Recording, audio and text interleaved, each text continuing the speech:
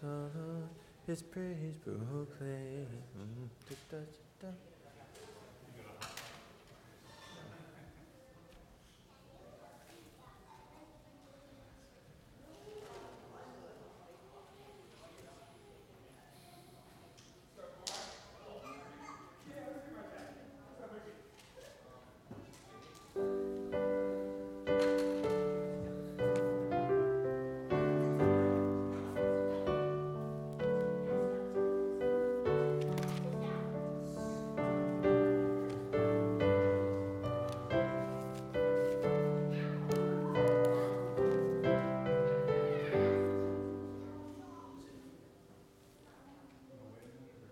Yeah, just a minute.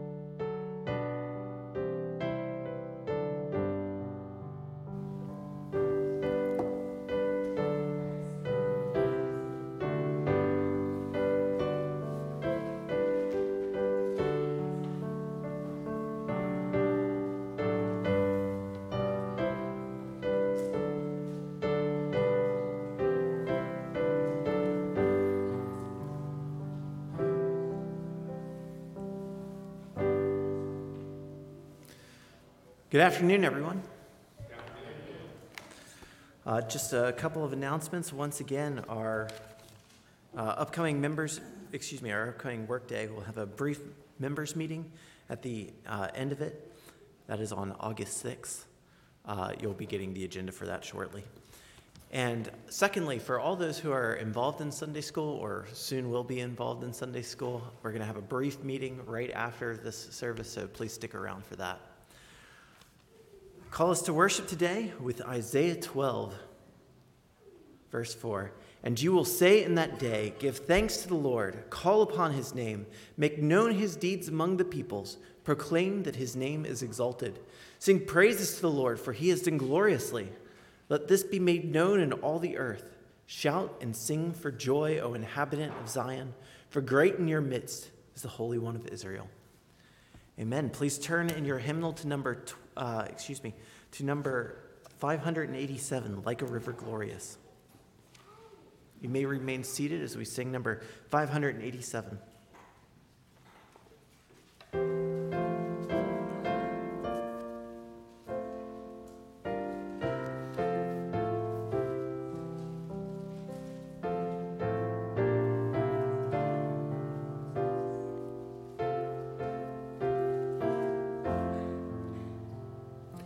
Like a river glorious is God's perfect peace, over all victorious its bright increase. Perfect yet it floweth for every day, perfect yet it grows.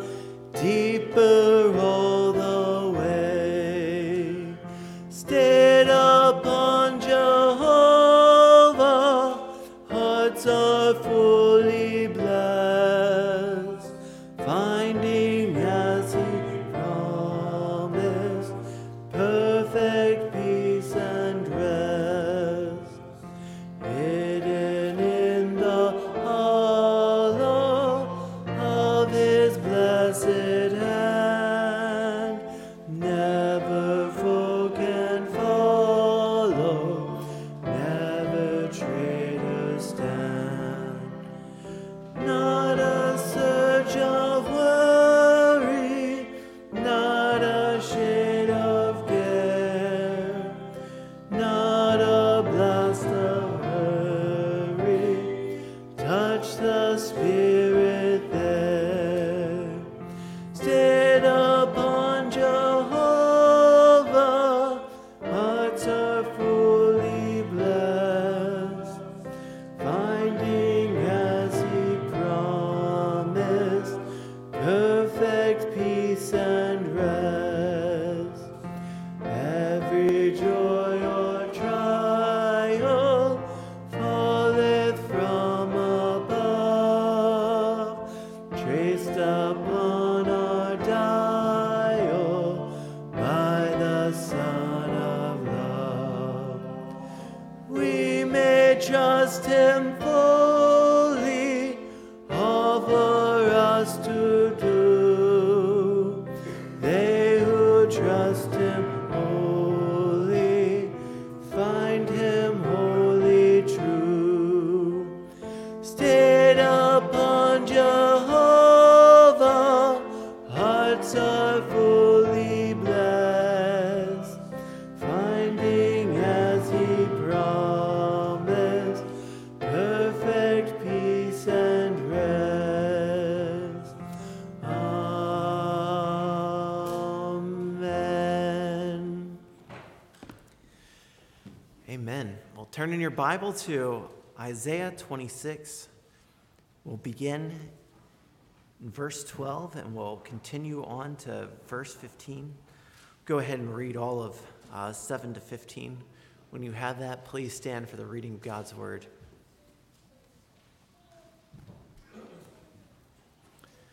Isaiah 26, beginning in verse 7. The path of the righteous is level. You make level the way of the righteous. In the path of your judgments, O Lord, we wait for you. Your name and remembrance are the desire of our soul. My soul yearns for you in the night. My spirit within me earnestly seeks you. When your judgments are in the earth, the inhabitants of the world learn righteousness. If favor is shown to the wicked, he does not learn righteousness. In the land of uprightness, he deals corruptly and does not see the majesty of the Lord. O Lord, your hand is lifted up, but they do not see it. Let them see your zeal for your people and be ashamed. The fire for your adversaries consume them. Let fire for your adversaries consume them. O Lord, you will ordain peace for us, for you have indeed done all our works. O Lord, our God, other lords besides you have ruled over us, but your name alone we bring to remembrance. They are dead, they will not live. They are shades, they will not arise. To that end you have visited them with destruction and wiped out all remembrance of them. But you have increased the nation, O Lord. You have increased the nation, you are glorified. You have enlarged all the borders of the land. You may be seated. Dear Heavenly Father, we thank you for your word. We thank you for the guidance it gives. We thank you for the hope that it gives. We thank you for its instruction. We ask that you would give us grace that we might follow that instruction. And Lord, I pray that you would bring to mind the remembrance of you, that we would remember you all our days. In Jesus' name, amen. Well, in this section, we've been seeing the Lord uphold his people. Isaiah has been talking about the Lord's upholding of his people. And we've been seeing God's sovereignty over man, God's sovereignty to save his people, and the implications that has. For example, the wicked do not learn from what God does. They don't learn from his favor because they do not see the sovereignty of the Lord. However, the righteous do learn from God's favor because they see the sovereignty of the Lord. And so following that thinking, this passage, this second part of this section here, speaks specifically of remembering the Lord, that God's people are people who remember him. Why do we gather week by week to pray, to sing, to hear God's word? It's to remember who he is. We are a forgetful people. And apart from doing these things, there is no remembrance of God. And why is it that week after week we celebrate the Lord's Supper? As Jesus said, do this in remembrance of me. The Lord is to be remembered. He is to be remembered because he is a good God He's a holy God, and he has granted us a great salvation. And so this remembrance of him is indeed a duty, but it is also a great joy for us to participate in. I'd like us to think about this remembrance as we look here. That one, God is worth being remembered, and two, contenders, other gods, other kings, are not worth being remembered. Those two things, God is worth being remembered, others are not worth being remembered. We begin here in verse 12.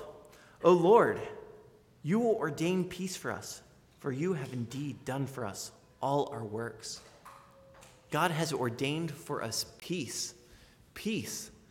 Particularly in the context of Israel, this spoke of physical peace. Nations warring against nations. Israel, this small nation. Judah, this small half of a nation, being attacked by various enemies, never quite certain of its safety. But God has ordained peace that they might be secure in the land. And for us, God has ordained peace for all those who trust in Jesus Christ. There is a great peace to be had through Jesus Christ. If you are plagued by anxiety about your week, whatever it may be, you can always go to Jesus Christ and know that God has ordained peace for us through him. Now, just sit there and think for a second about what stresses you out. I imagine it's almost every single person here has stresses, serious stresses through their week that distract them from Jesus Christ, that give them the anxiety. How do you deal with those?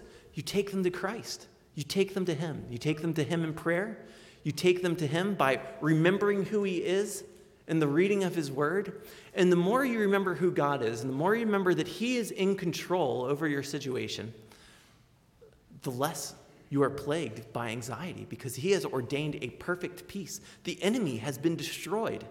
The enemy has been destroyed. If God has given his own son, how much more will he give us all things? We can have perfect peace. Now, moreover, he speaks of ordaining this peace. For you have indeed done for us all our works. This peace is not just something God tries to give us. It is something he has sovereignly ordained, that he has secured. In fact, he has done for us all our works. This follows from what has been said before.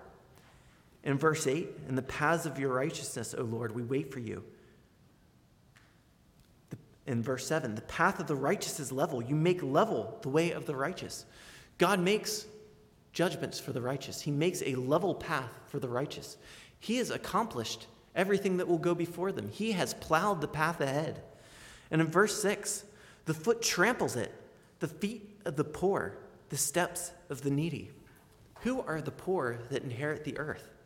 It is the ones who come to Jesus Christ, looking to him for mercy, who recognize that the riches that they have amount to nothing, recognize that whatever they have, it cannot save them. They are the ones who come to Christ for mercy. And so who are the poor whose feet trample over God's enemies? It is God accomplishing his victory through his people. God has ordained all our works for us. It says this very clearly in Ephesians 2:10, where it says that he has prepared works beforehand for us to walk in them. God has prepared the way for the believer. You know, it's pretty often that in speaking to someone about their situation, them recognizing what God has called them to, feeling overwhelmed that they are not capable of the task at hand.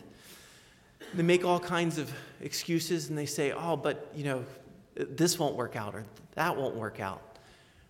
But if God has ordained that path, if God has prepared these works beforehand, then the right answer isn't just to throw up your hands and say, well, what can you do? No, the answer is to recognize that God has provided everything you need in order to follow his will. He has provided everything you need. He does not hand his children over to temptation that they cannot bear. This is what it says in 1 Corinthians 10:13, that there is no temptation that can overtake you that God will not bear you up against, that God will not supply you for. You have everything you need in order to resist every temptation. You have everything you need to follow every one of God's commands that he has given. So that is all the more reason to not be anxious. If God has so richly provided for the flowers of the field, for the birds, how much more has he provided for his own children? And so Isaiah says in verse 13, "O Lord our God, other lords besides you have ruled over us, but your name alone we bring to remembrance." God is worth being remembered because he has ordained peace. He is worthy of our remembrance of him. We should gather week after week. We should read his word. We should come to him in prayer. He is worthy to be remembered because he has ordained this peace. Other lords ruled over us. Other nations had ruled over the people of Israel. Those nations and their gods along with them. It's right to come to God and confess this truth. Others have ruled over us. We have gone to others for help, and they have failed us. We have gone to ourselves. We have gone to others that we've had a relationship with that we thought would give us peace and security. We have gone to political leaders, all sorts of things. Those things have ruled over us. We have gone to them for peace and found none. Confess your sin to the Lord, and then acknowledge that you alone we will bring to remembrance. This is a prophetic passage. It talks about, in the very beginning of this chapter, in that day. It speaks of this coming time of peace in reference to Isaiah's day. And we've spoken about how God has built the city of Zion in his church. Now, if that is the case, and if we are to bring remembrance to him, and we bring remembrance only to him, and if you think about the people Israel, who all throughout their history had served all kinds of different gods, never followed God, and it's speaking of bringing remembrance to God alone. What is that talking about? It's talking about God reforming his people so that they worship him alone. This is talking about what he has accomplished in the church. This is talking about the prophecy of Jeremiah 31. This is talking about what Hebrews 8 quotes. Hebrews 8, verse 10 says, "For this is the covenant that I will make with the house of Israel. After those days, declares the Lord, I will put my laws into their minds, I will write them on their hearts, and I will be their God, and they shall be my people. And they shall not teach each one his neighbor, and each one his brother, saying, Know the Lord, for they shall all know me, from the least of them to the greatest. For I will be merciful to their iniquities, and I will remember their sins no more." God has accomplished a salvation for his people, so that it's not like in the land of Israel, where you have all these people, part of this covenant, some of them having this eternal peace, others not having an eternal peace, others secretly serving other gods. The church, this new covenant people, is a people who have this in full. They shall not teach each one his neighbor, saying, Know the Lord. Why would the people in Israel have to teach each one know the Lord? Because some of them don't. But God's new covenant people all know the Lord. This is, if this isn't clicking with you what I'm saying, consider this. This is why we're Baptists. This is why we baptize believers. Because the new covenant people are not a mixed people where some know the Lord and some don't know the Lord. The new covenant people, this people Isaiah is prophesying, Jeremiah is prophesying, are a people who know the Lord. Now, we may not perfectly discern who those people are. We may not every person we baptize is necessarily someone who does truly know the Lord. There's no guarantee that us as pastors or us as a people are going to perfectly discern these things. But given what the Bible says about the new covenant, given that as a people who ceases to serve other gods, this is why we include into membership those who have a credible testimony. This is part of the hope that the Old Testament gives. If you haven't seen that before, it's something worth considering, especially that prophecy in Jeremiah 31 that Hebrews 8 is quoting, that all throughout Israel's history, part of the problem is that they're mixed people. They're people who, while nationally very unified, in terms of their actual honoring of God versus honoring of idols, you have people who are going after other idols. And yet God forms for himself a people who, now diverse nationally, now diverse ethnically, but serving one God alone. There's something else that's worth noting in this passage, and that is that there's a subtle clue into the deity of Christ here. It says, your name alone we bring to remembrance. You know, the Bible speaks often of the name of Jesus as being above every other name. If God's name alone is the one that we are to bring to remembrance, what does that say about the name that is above every name? What does that say about Jesus Christ? He is God. If his name alone we are to bring to remembrance, if God's name alone we are to bring to remembrance, how could Jesus have the name above every name unless he is himself God? This is establishing what this new covenant community will look like. It will not be a mixed people anymore. It will be people who follow after God alone in his name. And who has that name? It is Jesus Christ. We keep our focus on him. The reason we have such a focus on Jesus Christ, and even as opposed to the Father, as opposed to the Spirit, why is it that we speak of Jesus Christ even more than the other persons of the Trinity? Not because Jesus is higher than the other persons of the Trinity, but God has revealed himself through Jesus Christ that we may remember him. This focus of remembrance is found in him, that we are to remember him specifically, that he is the image of the invisible God, that we might know God who is invisible. If you're wondering how you should remember God, know that he is to be remembered through Jesus Christ. This is one of the problems with many of modern worship songs. Not that, you see we sing hymns here, not opposed to modern worship songs just because they're, just for modernity's sake. But a lot of modern worship, not all of it, but a lot of it has nothing to do with truly remembering God, because it's not truly founded in remembering Jesus Christ. It just talks vaguely of God, says something that almost any religion could say about God. How can you remember God if you're just speaking abstractly of him in a way that any religion can? The way we are called to remember God is by remembering him through the image of the invisible God. We are to remember him through Jesus Christ. And our worship should have a focus on Jesus Christ. It should speak concretely of the salvation that we have experienced. It should have a focus on him. And just as one other thought on this, I don't know how many of you follow this sort of thing online or know who Jordan Peterson is. But there was a video that was very popular recently where he was, he's a conservative thinker. He had a video that's called A Message to Churches. And he tells everyone that basically churches need to encourage young men to follow after tradition, follow after the traditions that they have in their culture, and this will give them stability as opposed to, being unstable in a world that is unstable. There's a lot of truth to that. However, what is the problem with having a remembrance of a God without knowing who that God truly is? You can't just have this religion of Pharisees where you, through tradition, remember who God is, but don't know him as Savior. Why is it that God is to be remembered? Because he is the one that has saved them. Over and over it speaks of remembrance and his name in the context of salvation.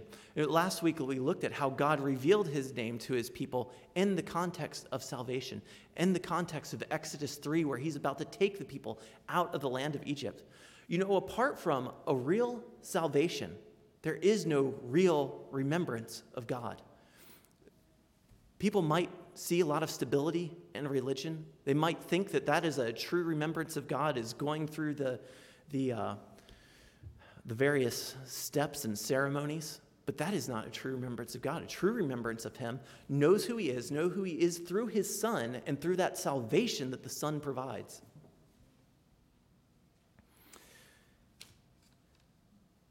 Continues on. They are dead. They will not live. They are shades. They will not arise. To that end you have visited them with destruction and wiped out all remembrance of them. Now, this is speaking of the other lords that have ruled over them. This is speaking primarily of kings, but in association with the gods that are associated with those kings. Those kings have ruled over them, but now those kings are dead. Those kings are not worthy of honor. It is God who's worthy of honor.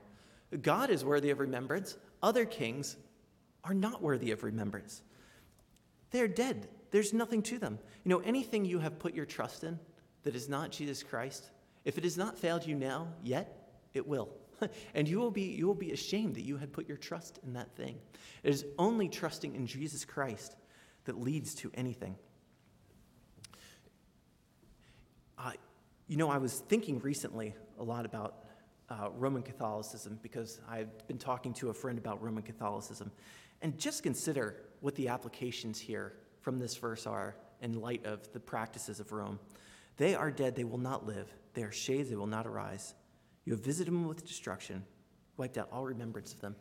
Now, this is speaking of other lords, but what does that have to say, this contrast between death and the living God? What does that have to say about prayer to dead saints? Why would someone bring to remembrance the dead in such a way that contends with the Lord? We should pray alone to God. He is the only one who can help us. The dead cannot help us. In fact, and it still blows my mind that this goes unnoticed, Deuteronomy 18 speaks of necromancy, speaks of any attempt to communicate with the dead as being an abomination to the Lord. It is an abomination. It's not just, oh, that's foolish, they can't hear you. It is an abomination. Look at the things that Scripture calls an abomination. They're pretty high-handed, horrendous things. Prayer to saints is not some cute little folly. It is instead, it is a high-handed offense against God. It is witchcraft. I thought about trying to come up with some illustration where I tell you about someone who had been part of some war somewhere and had lost the war, and I ask you if you know who he is, and then you say no because you didn't, because you forget who the loser is. You only remember the winner, and God is the winner. But then I realized, well, I can't think of one because they don't get recorded. The losers, the absolute losers, the ones who are not worth any kind of remembrance, they don't contribute anything, they're not even recorded in a book for me to go find them to give you that illustration of. There's no use following anything else because on that last day, only God will be remembered. There's no use remembering anything else. There's no use giving honor to anything else, trusting in anything else, because only God and Jesus Christ who save. But you have increased the nation, O Lord. You have increased the nation, you are glorified. You have enlarged all the borders of the land. And so Isaiah here closes with the same thing that he had began with, speaking of God's peace for the nation, speaking of the fact that God has prospered the nation and grown it. That's what peace represents. It doesn't just represent a lack of war, but it also represents a time of prosperity. When there's no peace, the people are able to develop, they are able to grow, they are able to expand, and so God increases the nation. This speaks of general prosperity, speaks of an increase in God's people themselves and the number of the people. Now, how was this ever fulfilled? Did the nation of Israel ever expand in size? This is fulfilled through the Gentiles coming into the kingdom of God. This is a prophecy of the gospel.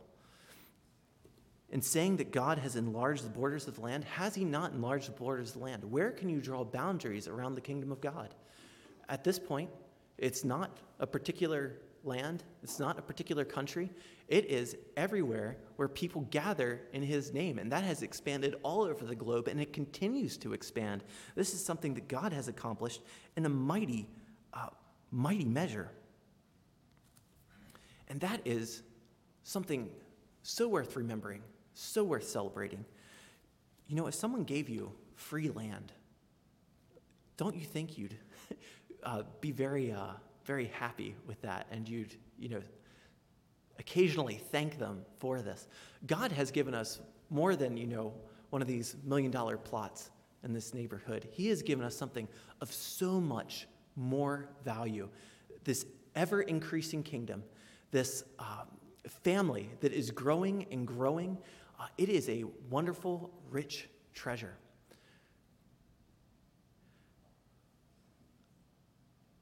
Turn your eyes to Jesus Christ. See him as the one who grants all these things, the one who is to be remembered. Forget everything else that you place your trust in. Forget everything else that you think is going to take care of your anxiety. And turn to him. Remember him. It is only he who has provided all these things. And as he has provided all these things, he is worth being remembered. And as you remember him more and more, you will find this peace more and more as you realize that nothing else is a true contender. Nothing else offers peace. Nothing else is worth remembering. Let's pray. Dear Heavenly Father,